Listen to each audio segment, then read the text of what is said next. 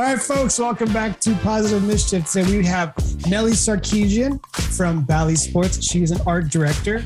Nelly, say hi to everybody. Hi, everybody. Simple. Just like that, simple. So Nelly, you are, like I said, an art director of Bally Sports. And the first question we have here on this show, which is essentially talking to creative people, asking them questions that hopefully they're going to answer creatively. So we're going to see how well you do with this. Oh boy. Yeah, I know, right? So you claim to be an art director, claim to be a creative person. We're gonna see how well this plays out. So first question for you, Nelly, is if you had to describe your job to a 6-year-old, how would you describe your job? This is a tough one for a 6-year-old. Uh-huh. You see that commercial of the hamburger? I made that. See, that is actually really nice and simple and to the point. Because I think they understand those things. Although I think a lot of kids now wouldn't know what commercials are with all the streaming and everything. The skipping of the ads, like totally that skip button. Yeah, last night my daughter was like, she was in the bath and she had music going on the iPad, and I kind of turned it away. I was like, "You're not watching it. If you want music, you can listen to music." So one of the next songs came on. She's like, "Daddy!" I was like, "Yeah." She goes, "Can you hit the skip button for me?" I was like, "Oh, right, yeah." It's like skipping the ad. She could hear it. So they don't want those ads. They don't want those commercials. I know. All right. But it is pretty funny to be able to put it in that simple, because I do think they understand the idea of content. They may not call it that, but that thing on TV, you made that. I get that. That's cool. I like that. You're not going to tell them, that skip button that you skip all the time. I worked on that because it's so minimal and it doesn't touch the stomach. It doesn't, so you gotta bring that part, like food and excitement. Do you ever think, like, when you're working on things like lower thirds or bugs and things like that, and people ask, what do you do? Like, oh, we see that down there. Like, I did that. Like, wait, all the time. That little thing right there, that little ticker that I've been fighting all my life to get rid of. Yeah. Yeah. So when people do that, like, how do you try to explain that, walk them through that, like the process that goes into something? Because there is a process. Yeah, definitely. I mean, the great news with Bally Sports, our VP wanted to eliminate ticker, which was something like I was always fighting at Tribune. Like, can we just, like, that hide when there's no info, like remove the ticker? I was always fighting it. And then when I came to Bally Sports, I was so relieved because he just wanted the ticker to be small and half the screen. And most of the time, if there's no information, just get rid of it, So I felt like, oh, finally someone, understands my pain of ticker. Yeah. You hear that, folks? Get rid of the ticker. The ticker. And if you think you're going to have a ticker that makes your news look more legit, no. Think outside the box, or stay in the box, but think differently. Well, it's funny that you say that, because we talked about this before we started recording, was the CNN news about the breaking news and getting rid of it. Oh, yeah. So do you think there's something to trying to remain legit, trying to gain people's attention rather than just kind of letting the content speak for itself? I think everything has a cycle, and I guess, it's the end of this cycle of breaking news. But I think we got to a point where we don't care anymore about the breaking news when it says breaking. So we have to figure out a different language to create attention, the audience, grab the audience attention. And so that, because breaking news, the purpose of doing breaking news is for people, the viewers, to care about the news and, how does that affect their daily life or whatnot. If there's always breaking news, we're not going to care. So we're at a point where we understand that we don't care about breaking news.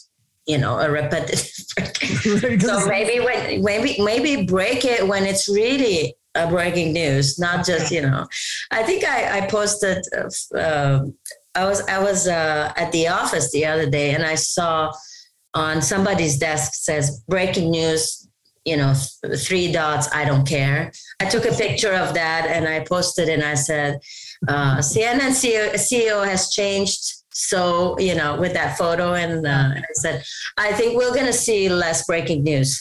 Yeah, I think so. For a time they did developing story, and that was like the intermediate kind of thing. In between, yeah. Yeah, the in between, I guess we can also tap into the color red, how people love the color red. I've been in so many situations where if it was a little important, make that red. Mm-hmm. I was like, okay, but don't make it breaking news, but put the red. Yeah, it's like, almost there. It's like we're all bulls and we're going to see. Oh, there's red. I want it. We're talking about how we can talk. We're really talking about how visual designers think visual can bring in breaking news or make something more, important sound or look more important on TV. So I don't know if we can find, maybe we can find some different color to talk about breaking news. I don't know. Put purple. Purple. There we go. Put purple. Yeah. Put purple for breaking news. I love it. Okay. So speaking of breaking the mold and being different, the show is called Positive Mischief. Yes. And so for Hugo, what we like to do is we want to have fun. It's essentially what it's about, is have fun doing what you're doing, and the mischief part of it as well, and so when it comes to you as a designer, as an art director, as a creative, what does something look like to be mischievous in a positive way? How does that play into your daily work life or with, people who work under you? I've learned, I've been taught to, that's why I like this podcast, is because, you talk about, having fun in a positive way, because sometimes you think, if you ask people to have fun during their job, it's like, oh, you're now lazy or anything. That's what I tell the designers. I said, look, if you're not having fun, you got to assess the situation. Yeah. But how I like to tackle it personally, I always like to connect with, industry creatives and get a conversation going with a creative person, because maybe you're working on a lower third, but something funny might come out, I don't know. For instance, just to have fun a little bit, Bally Sports. If you know the logo, it's a cursive. It's so cute. It's been used in the Bally Fitness, Bally Hotel, Bally this.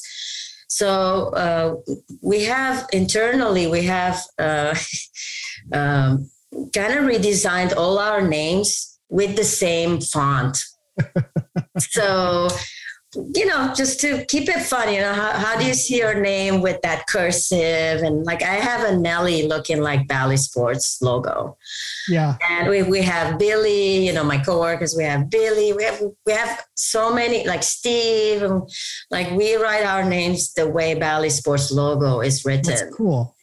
And so, and we're in sports, sneakers, big fan of sneakers. So, one time I downloaded a 3D template and I said, look, here's the flat, UV map, put it in Photoshop and, color it, put, like on a Nike, all template, 3D template of a sneaker. And I said, just color it. Let's have fun. Let's see what comes out of this and things. But, not to, go in a tangent, but working from home. Comes in it's a big thing. It's a big leap for every creative, and it's been very challenging because creativity is like yawning. It's contagious. I love that. But you're right. It's the opposite of yawning, which is not boring, but it is contagious in a way, because you start. I remember being at CNN together, and I was, like I said earlier, like I used to come, sneak behind you. I'm going to see what Matt's doing, and get inspired because, you're still, you're my senior and I didn't have all the tools and I didn't know the 3D tools back then. And I wanted to learn. And the best way I learned, in this industry is over the shoulder, Yeah. And I feel like the junior designers is missing on that. And creativity is not something you can't tell someone, go be creative. Creativity has a lot to do with applying yourself. Mm-hmm. So either it's a tool. And I remember in our studio, we had a big round table. Yep. And we would sit around it and, even if it's like an origami plane, we used to have fun, throwing it at each other and things like that. Yeah. We had good times, fun times in the office. And I think a lot of people are missing that. Yeah, I do too. Specifically the newcomers in the TV entertainment industry, so they don't know any of it. Yeah. Tossing balls at each other and the sponge, the sponge little balls and, the basketball little hoops, things like that, the jokes and all of that. And, you can you're pretty limited on FaceTimes, and that's why creativity and being in the office, physically in the office, they go hand in hand. In terms of inspiring, there's a lot of the times we've been going out and meeting one-on-ones, coffee breaks, find the creative person to have a creative conversation. And sometimes creativity stems out of you have an issue on air and, you want to solve it and creativity starts pumping it. Did you see that on ESPN? Did you see that on, TNT coverage? And you start thinking and your wheels are spinning now, which is great.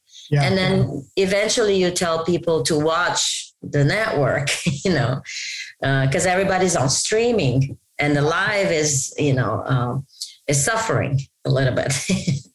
Well, and sports is always good for that. I think, because it is live, you have to catch it when it happens, watching sports after the fact is not quite as good. It's one thing to watch the highlights, but trying to catch the game after it's already been over. Yeah. I kind of lose my mojo on that. Yeah. But I think live sports is going to be important for TV. And as it moves to streaming, Amazon and YouTube and things like that, it's going to be very interesting. But I still think it's going to be appointment viewing. And that's a really big part of that too. So totally. I love the idea of what you talked about. And I feel like this gets overlooked. We talk about collaborative creativity in terms of getting things done, being efficient, getting the best product. But you mentioned something about the younger group learning. My internship, I learned so much from being right next to people. I was, Lucas Aragon and Richard Vitegas, like those two guys at Nat Geo, like learned so much in that one summer, more than my entire college career. Totally. I wouldn't have been able to do that had I been stuck at home working remote and they had been at their homes. So there has to be something has to give in some way to be able to let people grow and to build and foster those creative communities in the office.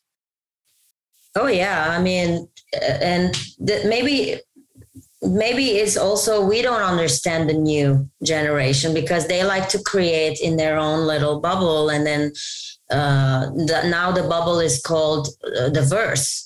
So, it's the metaverse, it's the multiverse, it's my verse, so they have a different understanding. So I think it's going to be an exchange when it comes in the collaborative zone.